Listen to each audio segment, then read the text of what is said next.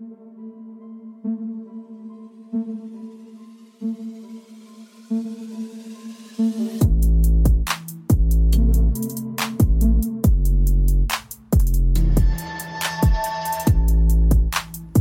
up, everyone? Welcome to the podcast. I'm your host, Isaiah Copon. It's May 13, 2022, and this is Lift and Learn episode 86. In this episode, I'll be talking about if it's possible for you to gain muscle while you're in a calorie deficit. So, can you gain muscle while you're cutting? I go into that topic first, and then the second one will be about when you should increase the weights. You're using when you exercise. Before that, though, I'll talk a bit about what I've been up to lately, and that might include fitness-related topics, and it might not. If you want to follow me, your host, on Instagram, it's isaiah.copon, and you can also check out my website, isaiahcopon.com. The podcast is on Instagram, at Lift and Learn Podcast, on Twitter, at Lift and Learn Pod, and also on Facebook. You can just search Lift and Learn Podcast. With that being said, let's get into it. One of the best things you can do for yourself, if you can, is to work out in the morning. Of course, this isn't viable for everyone, but if you have a bit of time in the morning, it really can be a big game changer, especially when it comes to being consistent. So, why is that the case? Well, I figured I'd be the right guy to answer this since I'm definitely a morning person when it comes to workouts. I've been getting DMs about this lately since I posted some stories on Instagram this week about how I'm in the gym before 5 a.m. So, first off, this Crunch Fitness that I go to, starting just a few weeks ago, they're back to being a 24-hour gym during the week, which is actually awesome. It used to open right at 5 a.m. because their hours changed a few years ago when COVID was first around. But now they're back to their normal hours, so that's 24 hours during the week, but still 7 to 7 on the weekends, which is pretty normal for most gyms. But because they're now back to being open 24 hours, that's clutch for me actually. So instead of getting to the gym at 5 a.m., then having to warm up, do some mobility work and dynamic stretches, all that good stuff, and then do my warm-up sets, by the time I get to my first working set, it's like 5:30 sometimes or even later, and that kind of makes the morning workouts more cramped because I have to get out of there by 7 or even before 7 a.m. on most days of the week.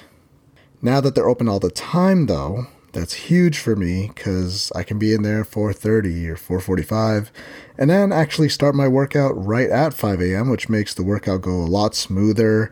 I have more time to hit all my body parts without rushing, so training has been great the past 2 weeks because of that slight change. I know I have to work on my sleep though. Man, it's so hard right now for me because now I'm getting under 6 hours of sleep on most days, and I've been used to that kind of sleep for most of my life now. I'm not saying it's the best thing to do because I know it's definitely not. I try to get 7 hours of sleep, but that means sleeping at 9 o'clock. And most days at that time, I haven't even digested my dinner yet, so that's not even a possibility for me. But I try my best to get as much sleep as possible. And no, I don't advise you to do this. That's just how my life works best right now, regardless of how detrimental the lack of sleep may be.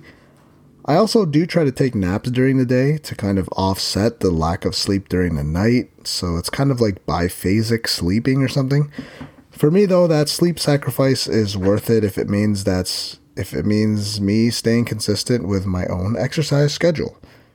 Okay, getting a bit off track here, I just wanted to go over briefly why exactly working out in the morning could be beneficial in your own life. I wrote down a few reasons here as I was thinking about what the heck I was going to talk about in this week's episode. So first off, personally, I love starting the morning with a workout, just getting my body moving. Most people have probably gotten or experienced that feeling after a workout where you just feel good, you know? It's that endorphin release throughout your body, or at least that's part of the factor that's going on there. So I get that dose first thing in the morning, that feel good feeling, like a shot of adrenaline right in the morning to start the day. It feels good. Another reason why I like to get it out of the way and done with so I don't have to worry about when I'm going to work out during the day. It really makes the timing of the workout just set in stone, really. It's my first task of the day on some days of the week. I don't do this every day, just 2 or 3 times, and that's more than plenty. Now, other weeks or other days of the week, I'll go later in the morning if I have the time. But the morning ones, the super early first thing in the morning, those are the workouts I miss only on the rare occasion. If I don't get to do my workout in the morning, sometimes it'll be tough for me to get in a workout at all. For me, the morning is where I have the most energy.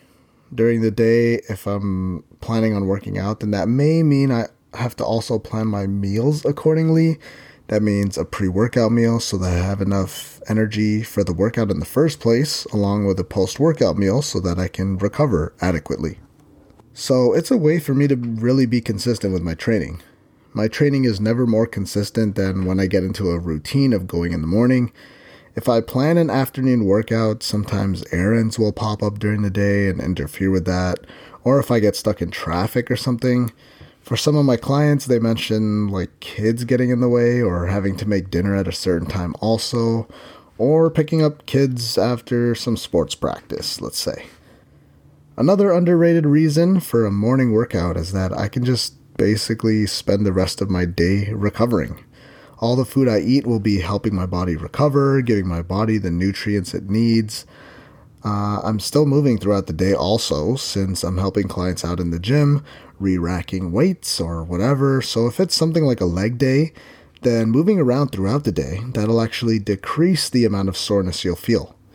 I've noticed this myself, and from experience with training others, moving slightly, that low impact movement actually helps with the recovery process.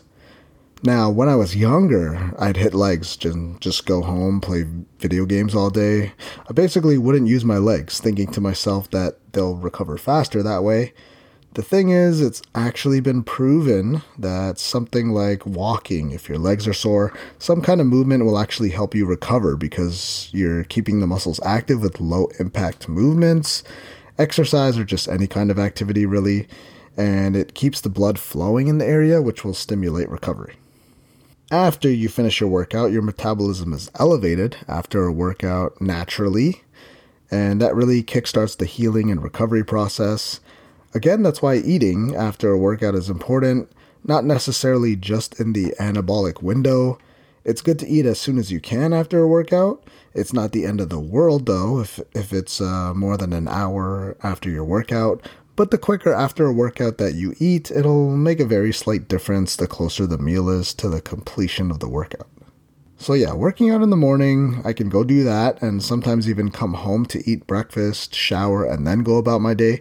Those days are the best, really. I feel super refreshed the whole day when all the stars, they just line up like that. And probably the best reason to work out first thing in the morning is because you can do whatever you want in there. During the rush hour times, especially like 4 to 7 in the afternoon, usually with 5 or 6 being the super busiest times, I can't work out during those times. There's just too many people in there, and I understand why it's after work, but I just can't deal with it. If I can't get to my machines or whatever dumbbells or benches I need, that's going to be a problem. And I don't like that, honestly. So in the mornings, basically I could do whatever I want in the gym. There's no big crowd and there's more than enough equipment that'll be available. And working out in the morning has also led to me being more alert throughout the day. I already mentioned that I feel refreshed, so this is kind of related to that. Because my morning starts off with a workout, it just wakes up my whole body, like all of the internal bodily systems they talked about in science in elementary school. Those are all working together to fuel or help with the workout. Working out, I know it can seem like only a physical process, but studies have actually shown that working out could even help you mentally. This has been proven in some studies that have shown that you can increase attributes like coordination, body awareness, and it even increases brain activity. I mean, those movements that you're doing in the gym, they may seem simple when you just look at a squat or at a bench press, but they actually require a lot of those systems inside of your body to work together. And your brain does all of the mini calculations to make sure that you're sending neurons to the right places and moving the bar where you need it to go, or lift some heavy stuff off of the ground. Of course, that's going to take some amount of brain power. Exercise can even slightly help with memory function also, which is pretty crazy to think about. So if you haven't, try working out in the mornings. Again, only if you can. You don't have to be crazy like me and wake up at 4 a.m. to be in the gym for 5 a.m., but maybe that means 6 a.m. or a 7 a.m. start for you. If you have the time and you're someone who lacks the consistency, try it out for a few weeks to see if it's something you can sustain. I mean, you only have to do it once or twice a week at first. Don't just plan on doing this for 5 days straight. You'll be miserable. All right, moving on from some fitness talk for a bit here. Wouldn't you know it, the Leafs so close, but they just couldn't close it out in Game 6 last night. So the series is now tied 3-3 after a long overtime period victory there for Tampa Bay. I thought it was going to go to double overtime with the way things were going, but the Lightning ended up scoring and ending it. So Game 7 will be this Saturday. It all comes down to this. Game 7 will be this Saturday. It all comes down to this. Could the Leafs take down the defending back-to-back champs at home Saturday night? We will see. I hope they do, but it also wouldn't surprise me if they lost because the Leafs just, I don't know, if they have the heart. I don't know if they have the heart to win a Game 7 like this with so much pressure against a really good team, obviously. I'm surprised it's gone to 7 because most games it does look like Tampa's the better team on most nights. So I don't know how Game 7 will go. The Leafs defense does not look great right now, and the goalies we have are still questionable, especially compared to Vasilevsky on the other side. If the Leafs get down early, like another 2-0 lead for the other team, I just really hope we don't see them quit like in the past years. Probably the best thing they can do for themselves is score the first goal and play from there. Seems like they have more pep in their step, but when they're down, oh god, it just looks bad out there sometimes. Question 1. Is it impossible to gain muscle in a calorie deficit? Now that some of my clients are in their cut phase, and this usually happens when people start a cut, one of the first questions I get is, am I going to lose muscle? You know what, saying it plainly, you might lose a bit of muscle during a cut or when you're trying to lean down, and that's because you are eating lower calories. You're eating a lower amount of energy than what your body is using on a daily basis. But you can actually do a few things that'll help you kind of do what people think is impossible. So the specific answer to the question, is it impossible to gain muscle in a calorie deficit? Long story short, no, actually. During a cut, yes, it is going to be harder to gain muscle because you are in a deficit, but it's certainly not impossible. It's harder, that's for sure. Your body isn't getting the nutrients and minerals that it needs to optimally grow muscles, but if you change a few things up from what you've been regularly doing, you can have some great progress in that regard, so let's get into that. Of course, it's a good idea to keep your diet high in protein. I won't tell clients to decrease protein intake during a cut because that's needed to try to at least maintain the muscle you have on your body already. At least that's what some literature tends to suggest when it comes to eating protein while you're in a cut phase. So something that could help you actually gain muscle during the deficit could be the way you're training also. That's why it's good to switch up your training program during your cut. Or right as you're about to start cutting, it'll give your body a new stimulus to adapt to. So that might mean going into a strength phase, so lower reps. If your training is in a hypertrophy phase right now where you're doing, let's say 8 to 15 reps, or it can be vice versa there.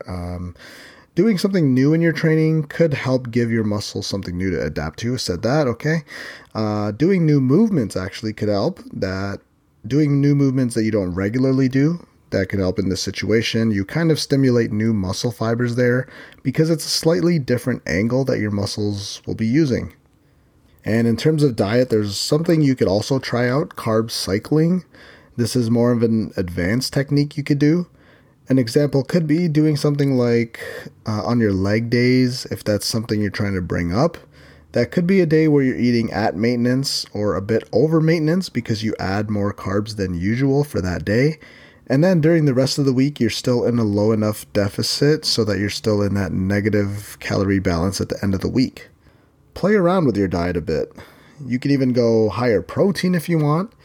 Don't go crazy with this one though. I don't mean double your protein intake if you're already eating enough. but maybe substituting some fat and carbs for an extra 20 to 30 grams of protein could help. See for yourself. That could work, but it's going to be different for everyone. You could do the same thing with carb cycling. So on a leg day, you might have 50 grams of carbs more than usual, depending on exactly how the rest of the outlook of your diet looks. It takes a lot of pre-planning to figure something like that out, so tracking your food intake can be crucial if you're serious about trying to achieve a goal like this. Building muscle while you're in a calorie deficit is something that is difficult to do. You might have heard it simply as body recomposition or body recomp.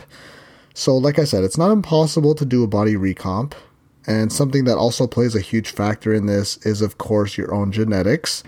For some individuals, people who have difficulty building muscle in the first place, chances are they probably won't be able to build much muscle, if any, during a cut. And for other people, it'll be easier to gain muscle while they're in a deficit. That's just the way genetic works. But you can try some of those methods, changing up the exercises, the programming, or the diet. Changing some of those, if you're lucky enough, you'll be able to get to a point where you're losing fat and building muscle at the same time. Now, you don't actually turn fat directly into muscle, but you can lose fat and build muscle at the same time. If you do some of the right things, it'll give you a higher chance to do something like that. I've talked about this before. This is pretty similar to what happens pretty frequently with newbies in the gym. It's similar to how the whole newbie gains works. As you become more advanced, achieving body recomp can become more difficult since your body has already adapted to that initial training stimulus. So this is kind of the same aspect here.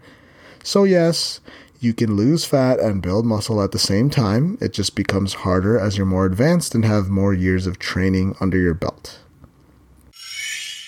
Question 2. How to know when to increase weights while training. When you're young or just starting lifting, you could be increasing the weight you're lifting by 5 pounds a week. I remember when I first started working out, it felt like every week I would just be able to add weight to whatever exercise I was doing. It happens pretty quickly. And I noticed this with my male clients as well. At first, they'll be increasing the weight by 5 pounds every week or so. Usually 3 times out of the month, we would be able to increase in weight. And then eventually, usually towards the end of the programming phase, that's when it becomes harder to increase the weight. Now, females also do get stronger pretty quick, but it's not as much of a dramatic increase or not as big of an increase that my male clients experience. And that's just because of the sex differences between men and women. Men are naturally just going to be stronger. So as you start to get out of the newbie phase period where you're just getting stronger every time you set foot in the gym, as you get more advanced, when you're not able to increase in weight every week, it becomes a bit harder to figure out exactly when you should move up 5 pounds on a barbell movement or go up 5 pounds to the next set of dumbbells. Your body will usually give you the signs, so you gotta listen to it. You gotta learn to listen to it and how it reacts to what you're doing. Do you feel comfortable with the weight you're using? Or do you feel like the bar is moving a little shaky? Or does it feel nice and smooth, all in one motion, not really having to push yourself as hard as you used to have to do it before when you were hitting whatever weight it may be? So for a new client, I might have them perform something like 12 reps at the very least before we go up in weight, but that's really just a general rule. So let's say me and a client are working in an 8 to 12 rep range with our current programming. We're doing 30 pounds on whatever exercise. Okay, let's say shoulder press. If that client can get 12 reps pretty easily without me having to worry about that person dropping the weight on their head, and it looks like they have total control over the weight, then that would be a good time to increase the weight a little bit. And with the next heavier set of dumbbells, they should be able to get at least 4 or 5 reps with the slight increase of 5 pounds at the very least. And then from there, you can really just gauge and see how much you can handle. But that's something I like to personally do. Sometimes even over 10 reps, if I feel like they really had the tempo really nailed down. There's a lot of signs there. You'll see it on a client's face. That's usually an indicator of how difficult the working sets can be. Or you can see if there's some shakiness. On squats, if you're seeing the movement look pretty fluid, you can go up and weight. But if you notice the legs either caving in or out, slight pain maybe, then it's good to solve those problems first, because you don't want to go to a heavier weight and lose control. That can lead to injury, and those are the worst. Remember, stabilization and mobility is first and foremost before we're talking about increasing the weight. That's especially true if it's a new client or you're someone who just got into working out. If they're elderly, always be careful when increasing weight. Have a spotter nearby. You can make progress in many ways. It's not just about the weight you're lifting, because just following that metric alone, not everyone is going to get to a 500-pound squat. Yes, it's a good goal to want to get strong, but unless you're looking to be an elite powerlifter, lifting those really heavy weights just might not be in the cards for you. It's not really necessary. That's just due to mainly genetics again. They come into play there. So usually if my client can do 10 to 15 reps pretty comfortably, we'll try out the next heaviest set of dumbbells or something. And then we'll start out just doing 3 to 5 reps or so, which should be pretty easy, but I just think it's good to stop early since that is a new weight. It's just good to ease yourself into the next heaviest set of dumbbells. Like if you're going from 25 to 30 pound on shoulder presses, especially for females, that's pretty impressive. I think that's where most females find that first hardest jump to get to when you're doing seated shoulder presses with the dumbbells. That's just from what I've seen though. Somewhere in that 20 to 30 pound range, it starts to get tough for females to increase in weight around that point. So judging when to increase your weight, the exercise is, I wouldn't say it's dangerous, but it has the potential to be dangerous if you don't have the shoulder stability and mobility. That 5-pound increase is going to make a huge difference. So unless you can do over 12, I want to say, on something like a shoulder press, just stick with the weight you're using.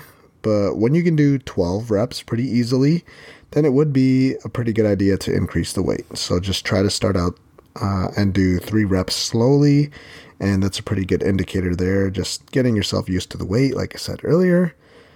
So why I say this could be potentially dangerous, or this exercise specifically, is because when we're talking about the dumbbell seated shoulder press, you're having to push those dumbbells over the top of your head. Potential for injury there, of course, and a serious one, like a head injury. That's where you gotta really be careful. Don't just think that since you can do 8 reps that you can go for a heavier weight. You might be able to, but it's not worth the risk unless you're super comfortable with that lighter weight for maybe 12 to 15 reps. And even then, if you are going into new heavier weight territory, it's always good to have a spotter on hand. Again, especially when you're doing an exercise where you're pressing over the head. Don't be shy. Ask someone to spot you and tell them where you're more comfortable to be spotted, like your wrists or your elbows. So yes, this is going to involve tracking your workouts. If you're doing curls or whatever exercise, make sure you can consistently do at least 10 to 15 reps before moving up. That's just my opinion. Increasing your weight on exercises, this is also going to vary depending on the exercises you're doing.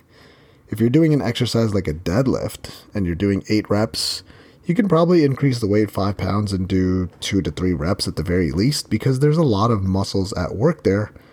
On something like an OHP, an overhead press, where you're only using your shoulders basically to do the work, doing 8 reps on that exercise, it may be difficult to add another 5 pounds without struggling. It depends on a bunch of factors, but I think you'll be able to figure it out on your own with a few of the tips I just mentioned. So generally speaking, if you can do 8 to 15 reps pretty comfortably, that's a pretty good sign that you can increase your weight in whatever exercise it is. This depends on a bunch of factors though, what exercise it is, your training experience, things like that. And that concludes episode 86 of the podcast. Thank you for listening. If you really enjoyed the episode or my podcast as a whole, then please leave a review and comment on iTunes or whatever your choice of podcast platform is. Also, if you haven't already, you should hit that subscribe button because I'll be releasing episodes every Friday. If you want to follow me, your host, I'm Isaiah.Copon on Instagram, and you can also check out my website, isaiahcopon.com. If you want to follow the podcast, you can check out @Lift and Learn Podcast on Instagram. And there's also a Facebook page if you just search Lift and Learn Podcast.